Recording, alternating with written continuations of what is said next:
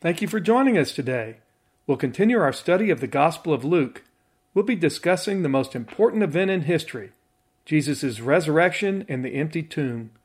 So if you'll open your Bibles up to the Gospel of Luke chapter 24, we'll begin our lesson. Why don't I open us up in prayer? Our Father in heaven, thank you so much for this group. It is just such a joy and privilege for us to be able to gather together and study your word. And I can't tell you what an encouragement it is for me to have this group that I can come and see each week. They're such an encouragement to me, and I hope that we're all an encouragement to each other. Thank you for giving us each other to gather together in your name. And as we go through the very last chapter of the Gospel of Luke today, and we're studying the resurrection of Jesus Christ, it just calls to my mind, we're all so grateful for the love that you've extended to us and for providing us a pathway to get back right with you. We can't do it on our own. We couldn't have done it on our own. We just thank you for the incredible gift of your Son to pay the debt for our sins and to give us the promise of eternal life with you. And we just thank you so much for your blessings and everything you continue to pour out on us. And I ask you this morning, speak through me, speak through anyone who speaks up during our discussions. Ask the Holy Spirit to guide our discussions. We don't want to lead anyone astray. And we ask all this in your Son, Jesus' name. Amen. Okay, so we are in the last chapter of Luke, Luke 24. And let me set this up for us this morning. Where we left off, Jesus has been crucified. We saw in Luke chapter 23, verse 53, it says Joseph of Arimathea took down the body, Jesus' body, wrapped it in a linen cloth and laid him in a tomb cut into rock where no one had been. So he's died, he's been buried, put in the tomb, and that's where we pick up today. We'll be reading about the resurrection of Jesus Christ. This particular chapter, there's a lot of other details, there's a lot of other things that are going on simultaneously. And so actually what I want to do today, before we get into the text of chapter 24 of Luke, I want to give you a little bit of the other things that are going on simultaneously, some of the other things that aren't in Luke's gospel. The first thing I want to point out is the Pharisees were very afraid that the disciples were going to steal Jesus' body. So they wanted to make sure the tomb was secure, it was guarded. And unlike what some people say who aren't Christians, that, oh, well, somebody stole the body. Jesus never really rose. It was probably the apostles who did it. Actually, the apostles, they have fled and run. I mean, they are gone. Let me show you, and we talked about this last time. I'll show you, I'll read it to you. In the Gospel of Mark, chapter 14, verse 50, it says, and they, being all the apostles, they all left him and fled. Now, we know that John actually came back and was present at the crucifixion. We talked about that several lessons ago. But they didn't have a plan to steal the body. They all ran and they were in hiding in Jerusalem. Now, let me show you what the Pharisees were up to. If you'll go with me, keep your finger here in Luke. We're going to come back here, but I want to set this up. We're going to look at a little bit in Matthew and a little bit in the Gospel of John. So let's go over to Matthew 27, the first Gospel. This will tell you what they were up to. I'm going to start in verse 62. It says, now on the next day, which is the one after the preparation, so this is on Saturday, the chief priests and the Pharisees gathered together with Pilate, and they said, Sir, we remember that when he was still alive, talking about Jesus, that deceiver, that's what they're calling him, said, after 3 days I am to rise again. So they knew that Jesus had said he was going to rise in 3 days. They say, therefore give orders for the grave to be made secure until the third day, lest the disciples come and steal him away and say to the people, he is risen from the dead. And the last deception will be worse than the first. And Pilate said to them, to the religious leaders, you have a guard, go make it as secure as you know how. So there were Roman guards. They probably even had some of the religious leaders, their own guards. So they go, he tells them, you've got guards, you go make it as secure as you know how. Verse 66, and they went and made the grave secure. Along with the guard, they set a seal on the stone. Okay, so that's going on actually on the Sabbath. Of course, the religious leaders, they're not supposed to be doing any work, but they have no problems, of course, doing this. So that's going on in terms of securing the tomb. So the Jewish leaders, let me show you what also happens, because we're going to see after Jesus arises and leaves the tomb, I'm going to show you that here in just a second, the Jewish leaders actually have the guards lie about the stolen body. I'm going to show that to you too, because it's not in Luke's gospel. And the other interesting thing we'll see is Jesus did arise, and the religious leaders don't even go try to search for the body from the disciples. They just make up this false story. So let me show you where that is. Let's go to Matthew. Let's just drop down to Matthew 28. I'm in verse 1. Now late on the Sabbath, as it began to dawn towards the first day of the week, so it's Sunday, Mary Magdalene and the other Mary came to look at the grave. And behold, a severe earthquake had occurred, for an angel of the Lord descended from heaven and came and rolled away the stone and sat upon it. Now let me make this clear. This angel didn't come and roll away the stone to let Jesus out. Jesus is already gone. That angel came and rolled the stone away so that these witnesses that are coming can see that Jesus isn't in the tomb. All right, let's continue on. This angel's appearance was like lightning, and his garment as white as snow, we see in verse 3. And the guards shook for fear of him because of this angel and became like dead men. So they were either unconscious due to fear or they fainted. They're completely traumatized by what's going on. Verse 5, and the angel answered and said to the women, do not be afraid, for I know that you are looking for Jesus who has been crucified. He is not here, for he is risen, just as he said. Come see the place where he was lying. And by the way, let me point this out, because some people don't realize this. The entire Trinity was involved in the resurrection of Jesus. And you go, okay, what do you mean by that? Well, we know Jesus was involved. Let me just read that. Obviously, Jesus was involved. But he did it willingly and voluntarily. I'm going to read you John 10, verse 18. Actually, I'll begin in 17. It says, for this reason the Father loves me. This is Jesus talking, because I lay down my life that I may take it up again. No one has taken it away from me, but I lay it down on my own initiative.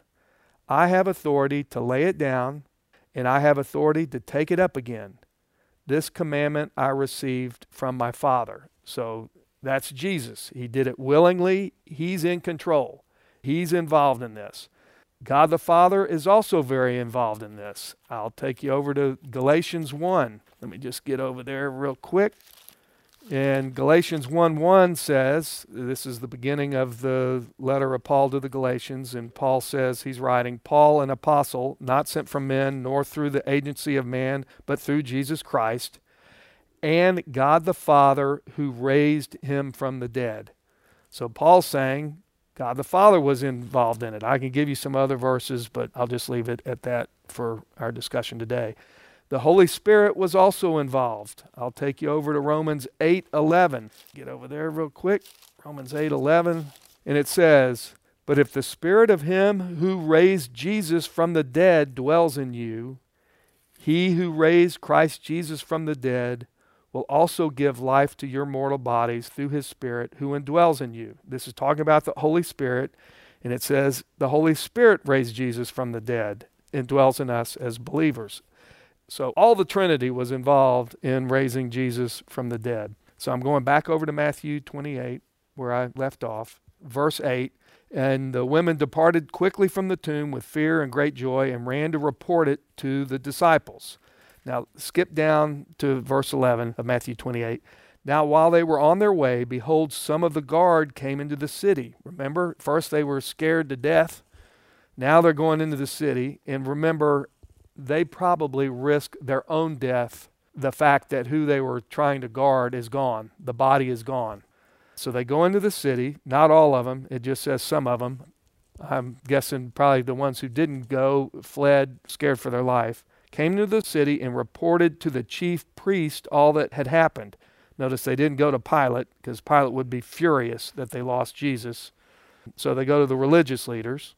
Verse 12, and when they had assembled with the elders and counseled together, they gave a large sum of money to the soldiers and said to them, you are to say, here's what we want you to say. We're paying you off. We're paying you money, and here's what we want you to say. His disciples came by night and stole him away while we were asleep. What a ridiculous story, okay? If they're asleep, how do they know the disciples came and stole the body? That's the best story they got? Yeah, the disciples came and stole him away while we were asleep. All right, go with that. And they continue on. And if this should come to the governor's ears, meaning Pilate, we will win him over and keep you out of trouble.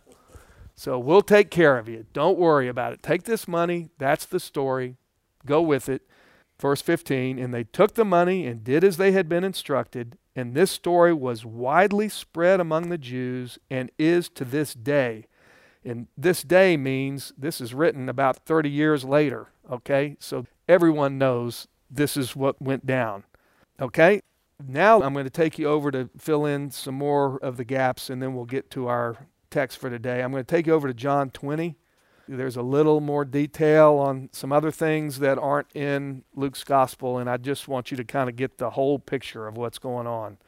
So now I'm over in John 20, and you might want to go over there because I'm going to read quite a few verses from John 20.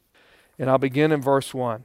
Now on the first day of the week, so that's Sunday, Mary Magdalene came early to the tomb while it was still dark and saw the stone already taken away from the tomb. And she ran and came to Simon Peter and to the other disciple whom Jesus loved. That's John. Remember when we studied the Gospel of John, that's how John always refers to himself.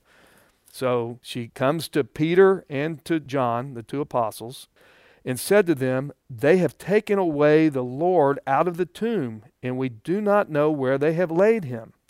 So clearly, they had no plan to go steal the body. In fact, they don't even believe that Jesus was going to rise from the dead. None of them believe that.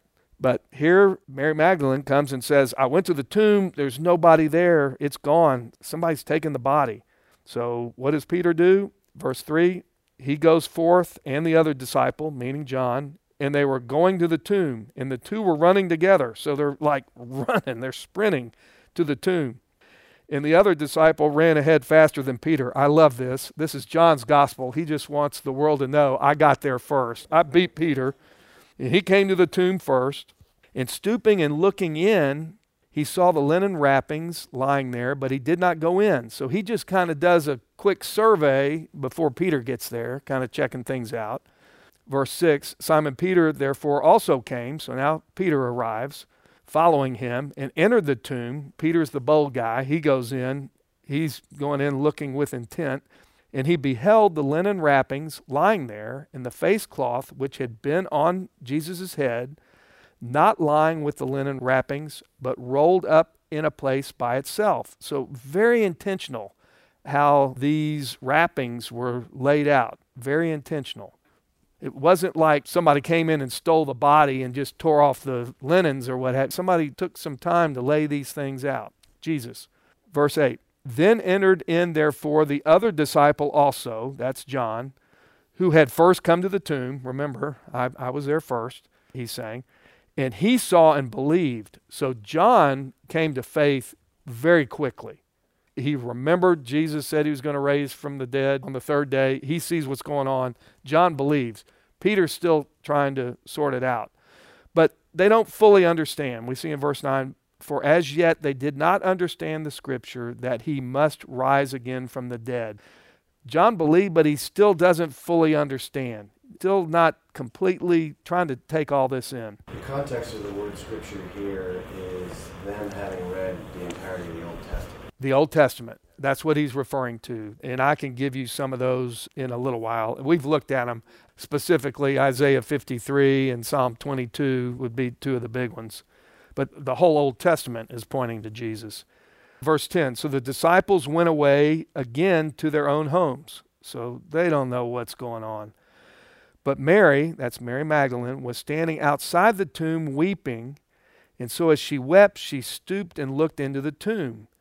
And she beheld two angels in white, sitting one at the head and one at the feet, where the body of Jesus had been lying. And as we know, as we've been doing these studies, when angels appear, they're usually there to announce something about God's plan. Verse 13, and they said to her, Woman, why are you weeping? She said to them, Because they have taken away my Lord, and I do not know where they have laid him. Verse 14, when she had said this, she turned around and beheld Jesus standing there, and did not know that it was Jesus. And Jesus said to her, Woman, why are you weeping? Whom are you seeking? Supposing him to be the gardener, she said to him, Sir, if you have carried him away, tell me where you have laid him, and I will take him away. In verse 16, Jesus said to her, Mary. She turned and said to him in Hebrew, Rabboni, which means teacher. And Jesus said to her, Stop clinging to me, for I have not yet ascended to the Father, but go to my brethren and say to them, I ascend to my Father, and your Father, and my God, and your God. And Mary Magdalene came announcing to the disciples, I've seen the Lord, and that he said these things to me. So that's some more detail of what we're going to read today in the text. So I'm just trying to set all this up. So now let's go to what we're going to read today, the text in Luke 24. So what we've seen is Mary Magdalene and these other women got there first. It was still dark. Mary Magdalene saw the stone removed. She assumed Jesus' body had been stolen. She leaves. She goes and tells Peter and John. They run to the tomb to investigate. They return. Then Mary Magdalene, she sees these two angels sitting inside the tomb at the head and the feet. And then, as we saw, Jesus appears to Mary Magdalene and sends her back to go tell the disciples that Jesus is risen. Mary Magdalene was the first to see the risen Lord. Let me show you. We read that, but further confirmation for that is in Mark 16. Let me just read that to you real quick. Mark 16:9, it says, Now after he had risen early on the first day of the week, which is Sunday, he first appeared to Mary Magdalene, from whom he had cast out 7 demons. So I'm just trying to piece all this together because it can get a little confusing. There's lots of different events all going on simultaneously. So Jesus appeared first to a woman. And what's interesting is women held an inferior position in the Jewish culture. In fact, they couldn't even be witnesses at trials. It's just really interesting that the ones who Jesus comes to first, they were the ones at the cross. Remember, the other disciples had all fled, I read to you, other than John. They were there at the cross. They were there at his burial. They knew the right tomb to return to. We talked about that last time. There's some unbelievers who speculate, well, the women went to the wrong tomb. That's why they didn't find the body. But we know that's not right. So we've set all this up. Let's begin with the text. Chapter 24, verse 1. But on the first day of the week, at early dawn, they came to the tomb, these are the women, bringing the spices which they had prepared, and they found the stone rolled away from the tomb. But when they entered, they did not find the body of the Lord Jesus. Again, this is the most significant event in history. There's no Christianity without a resurrection. We got to have the resurrection. Let me just give you a verse that you can reflect on. It's 1 Corinthians 15:17. It says, And if Christ has not been raised, your faith is worthless. You are still in your sins. That's 1 Corinthians 15:17. Without a risen Christ, we're sunk because we got nobody that paid our debt for our sins, so we deserve death. We deserve the cross.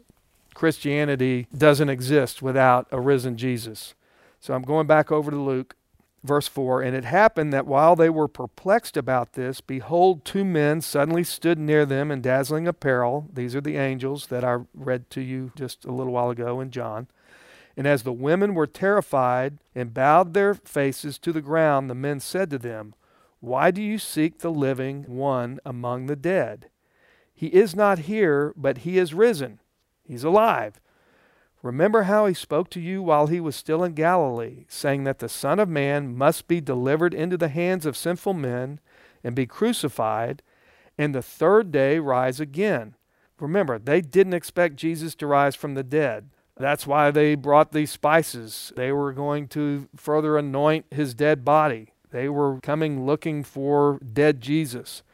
Verse 8, and they remembered his words and returned from the tomb and reported all these things to the 11 and to all the rest, meaning other disciples that were with the apostles. Now, I had mentioned to you, I read to you a little while ago, on the way back, Jesus appeared to the women. Actually, I didn't read that, but it's in Matthew 28, 6 through 10. Verse 10, these are the women that are reporting these things to the disciples. Mary Magdalene, Joanna, Mary the mother of James, who's one of the apostles, not Jesus' brother, and this is not the mother Mary. Also the other women with them were telling these things to the apostles. And these words appeared to them as nonsense. These words that these women are saying to the apostles are saying, that's ridiculous. We see in verse 11, and they would not believe them. So even though all the women saw the same thing, and they're all reporting this to the apostles are going, no, I'm not believing it. Verse 12, but Peter arose and ran to the tomb, stooping, looking in. We know John was with him because we read Gospel of John. And he saw the linen wrappings only, and he went away to his home, marveling at that which had happened. But Peter's still not really sure what to think about it, as I had mentioned when we read John's account. Verse 13, and behold, 2 of them were going that very day to a village named Emmaus, which was about 7 miles from Jerusalem. There's not a lot known about Emmaus, okay? But these are 2 followers of Jesus, not apostles. We're going to see in just a minute. One of them is named Cleopas. Verse 14, and they were conversing with each other about all these things which had taken place. So their hopes and their dreams about Jesus had been quashed. They thought they had watched Jesus. They thought he was the promised Messiah. They thought he had come and he was going to conquer the Romans and bring the Jewish nation back to its rightful place rather than being ruled over by the Romans. But what had happened is when the Jewish authorities handed Jesus over to the Romans to be crucified, they were devastated. Who they thought was going to be their conquering Messiah, put on the cross, died, buried. They're devastated. Verse 15, and so they're walking, they're on the road to Emmaus, and they're talking about all that had happened. Verse 15, and it came about that while they were conversing and discussing, Jesus himself approached and began traveling with them.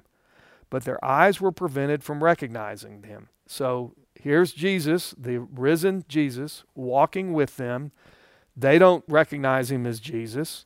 Verse 17, and Jesus said to them, what are these words that you're exchanging with one another as you're walking? And they stood still, looking sad. So Jesus asking this question just stops them dead in their tracks with a question. It's like, where in the world have you been? That'd be like somebody right after 9/11, you start talking about how planes crashed into 2 buildings, and somebody goes, what? Seriously? There were terrorists that flew planes into buildings in the U.S.? No, we've never been seriously? Tell me about it. Or somebody saying, can you believe we actually put people on the moon? And somebody goes, we really put somebody on the moon? Seriously? You'd be looking at them like, where have you been? So that's how these guys are looking at Jesus. It's like, you don't know about this Messiah that got crucified? What in the world? They were looking sad. Verse 18, and one of them, named Cleopas, answered and said to him, are you the only one visiting Jerusalem and unaware of the things which have happened here in these days? Like, where in the world have you been? Now, not much is known about this guy, Cleopas. In any event, we'll continue on. Verse 19, and Jesus said to them, what things? Tell me about it. What are you talking about? What things? What have been going on? And they said to him, the things about Jesus the Nazarene, who was a prophet, mighty in deed and word in the sight of God and all the people. Notice, read this closely. It says, who was a prophet. He's dead. He was a great prophet, but in their mind, he's dead. They thought he was a great prophet. He was speaking for God. Actually, Jesus was more than a prophet. But he did all these miracles. He spoke with authority.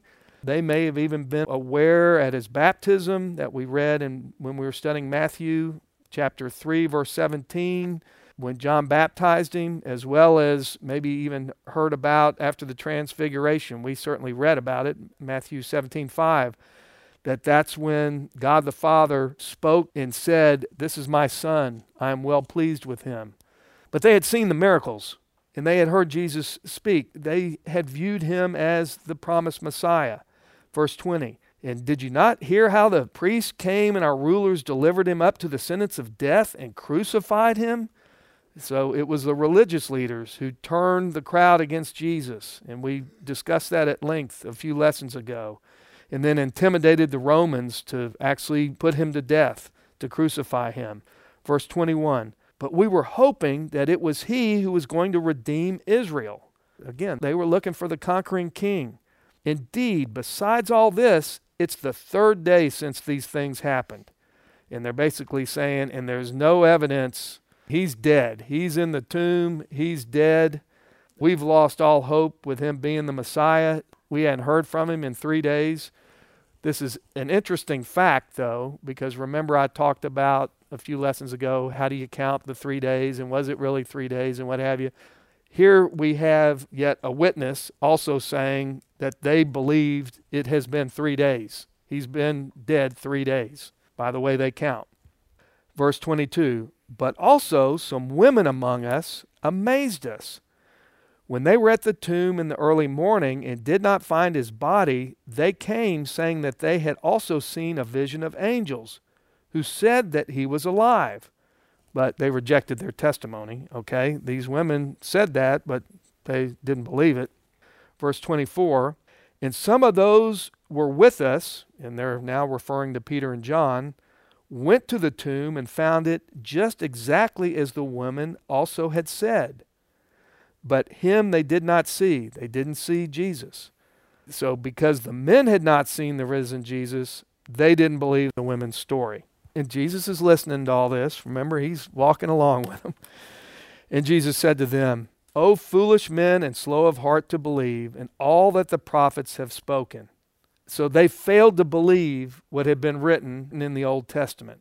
And it's interesting that Jesus now doesn't take the opportunity to say, "Look, I'm Jesus. Look at the holes in my hand. Look at the holes in my feet."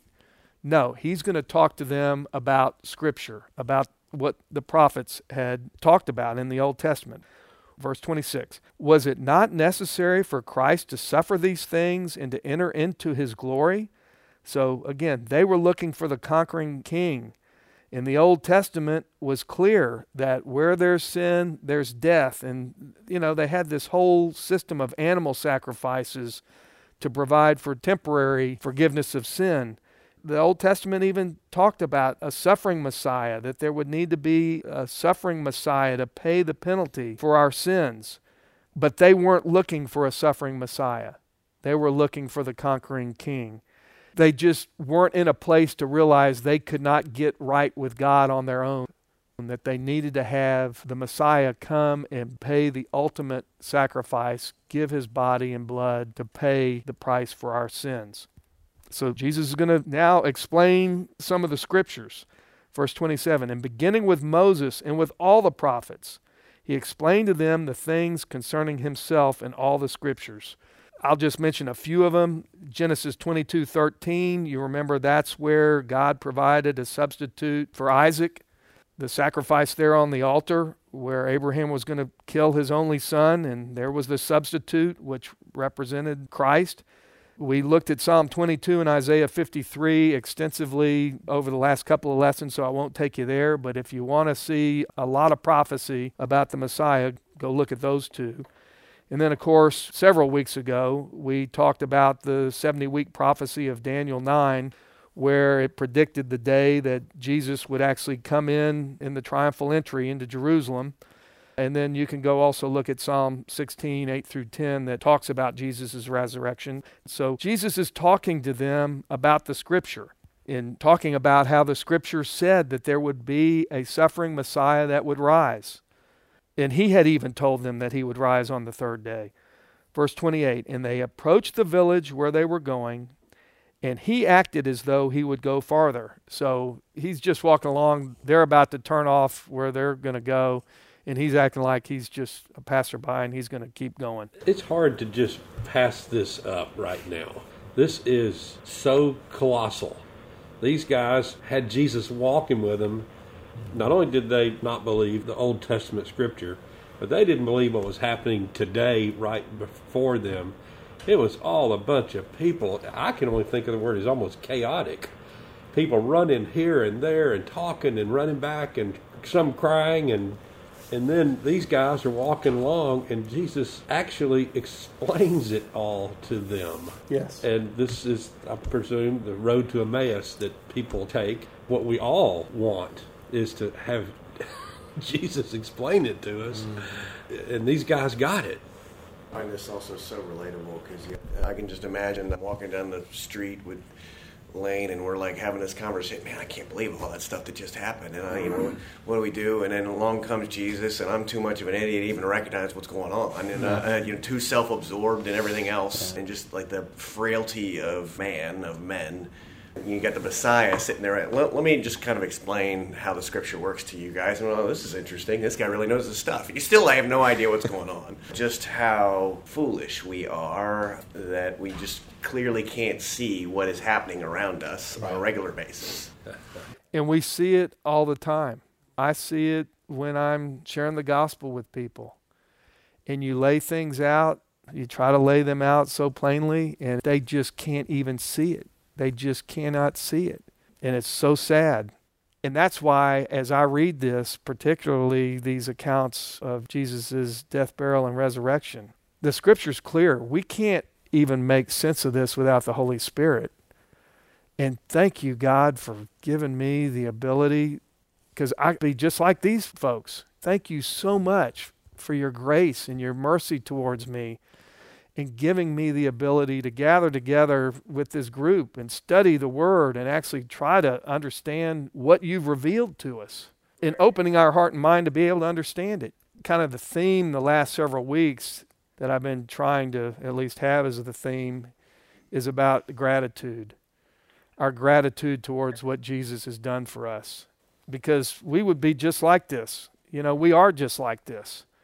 But for the Holy Spirit opening our heart and mind to be able to understand this. Because it's a crazy plan. Even sometimes when I'm sharing the gospel with people and I'm going through it, you can just tell that they're looking at me like, what planet did you come from? You believe all that? And if you listen to the story, the Bible says it's foolishness to unbelievers. It's a crazy plan, but it's God's plan. And thank goodness we can comprehend it, understand it, believe it, have faith in it, trust it. Sometimes we take it, well, I shouldn't say, I don't know how you all are. I think sometimes I take it sort of for granted. It's like, yeah, I'm a Christian and I'm thankful and I move on, instead of like, wow, what Jesus did for me. You think about it, we ought to be in awe, just like so thankful, just continually give gratitude. Let me go a couple of more verses and then we'll talk more. We're not going to finish today. We are in verse 28. And they approached the village where they were going, and he acted as though he would go further. I already read that. Verse 29, and they urged him, saying, stay with us, for it is getting towards evening, and the day is nearly over. And he went in to stay with them. They wanted more teaching. They wanted more understanding of God's revelations in the Old Testament. They still don't recognize Jesus. They still don't believe he's risen. And we'll come back next week and finish this gospel out. I'll also point out next time, I'll give you some references to how many different people saw Jesus. I'll show you those verses. We don't have time to do that today. Hundreds. Over 500 people saw him. So lots of people saw the risen Jesus. And they were around when Luke did his investigation. He talked to people about this in writing the gospel. Of course, these are the inspired words of God.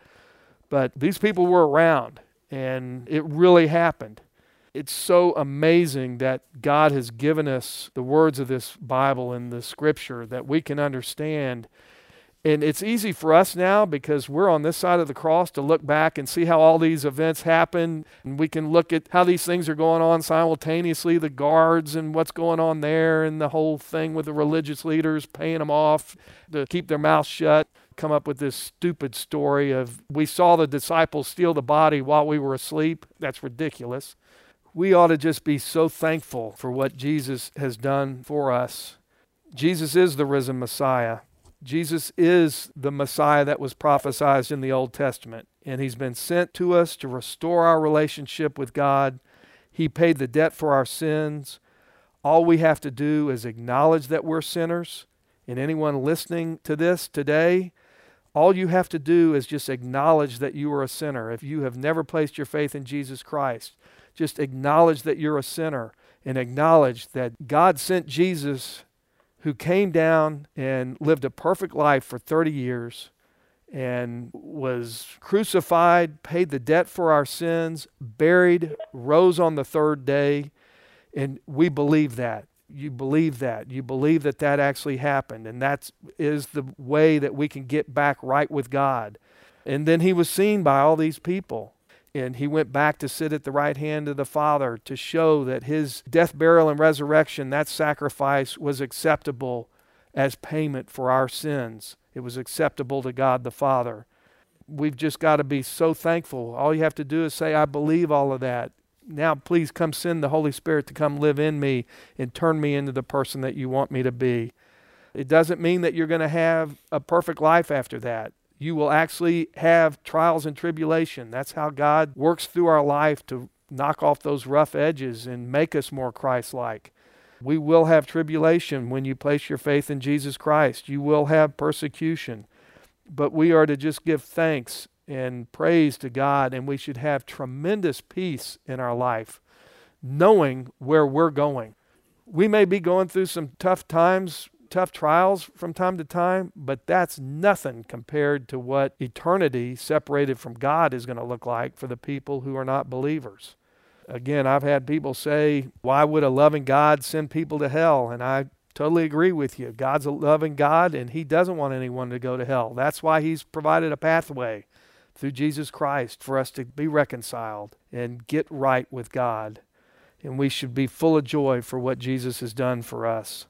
And so I'll just ask this group and anyone listening, what are we going to do different beginning today at the end of this lesson because of the love that we know Jesus has for us and for what Jesus has done for us? How are we going to live our lives differently to show our gratitude?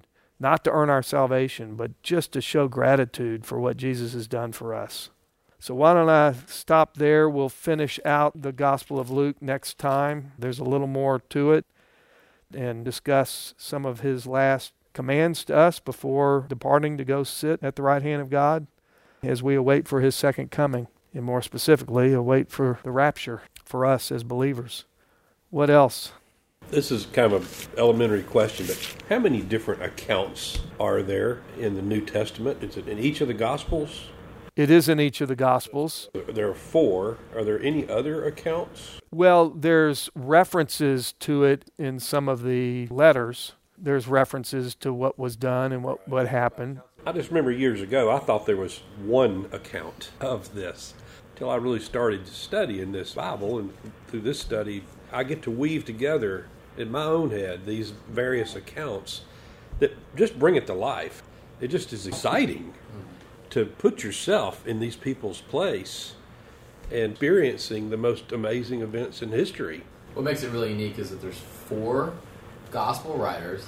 Their stories are different enough that there could be no case for collusion. Yeah. There's no way you'd read it and go, well, Luke had to have gotten that from John, or Mark had. I mean, there's stuff that's similar, but there's stuff that's clearly like, why is there 2 men? There's 2 blind guys heading to Jericho, and I'm going to go with one guy, all right? That way we keep it different. No, why would you do that? You would want to make it as similar as possible to keep your story straight.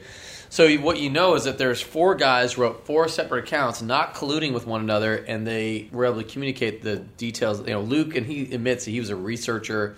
Matthew, a first-hand account. Mark writes what Peter wrote down, and John's a first-hand account. So I think it's just really kind of a mind-blowing experience for what happened. And then Paul writes about it. He wasn't there. Remember, he was going after Christians, but Jesus told him about it. Jesus appeared to Paul also. And so Paul writes in various of his letters portions about it. I never heard that the Gospel of Mark is maybe what Mark writing what Peter wrote down. Where do we get that from, Chris?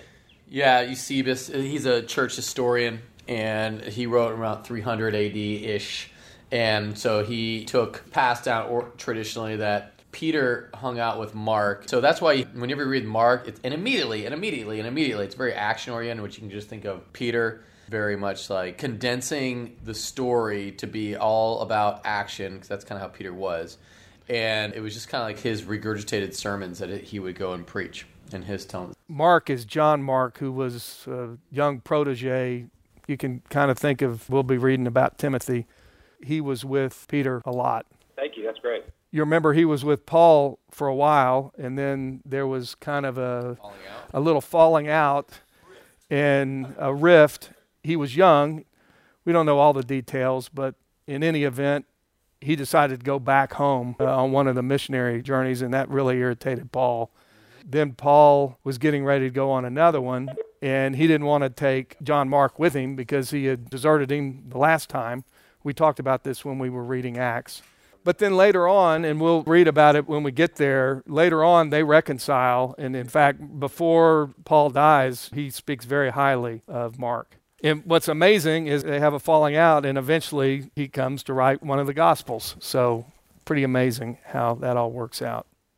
And when we get to the Gospel of Mark, which is the only gospel we haven't read yet in this group, we'll get to it and we'll spend a little more time talking about that. It is worth noting to that you talk about the different accounts about Jesus' life, that no other historical figure doesn't even come close. There are no accounts, legitimate, historically speaking, about the prophet of Muhammad. And so no other historical figure of the time, Alexander the Great, Buddha, Muhammad, nobody enjoys as much people that were eyewitnesses or living contemporaries of their time writing about these figures. Christianity relies on a historical fact of the resurrection, and we have more evidence in writing in history about the person of Jesus of Nazareth than any other historical figure. It's not even close. And so that's something that can provide a great deal of comfort too when you're thinking about it. Yeah. Thank you for joining us today. I'd love to hear from you. If you have any questions or comments, you can reach out to me at LarryO'Donnell.com. You can also sign up to receive this weekly podcast and my weekly blog at LarryO'Donnell.com. I hope you'll join us next time as we continue our study.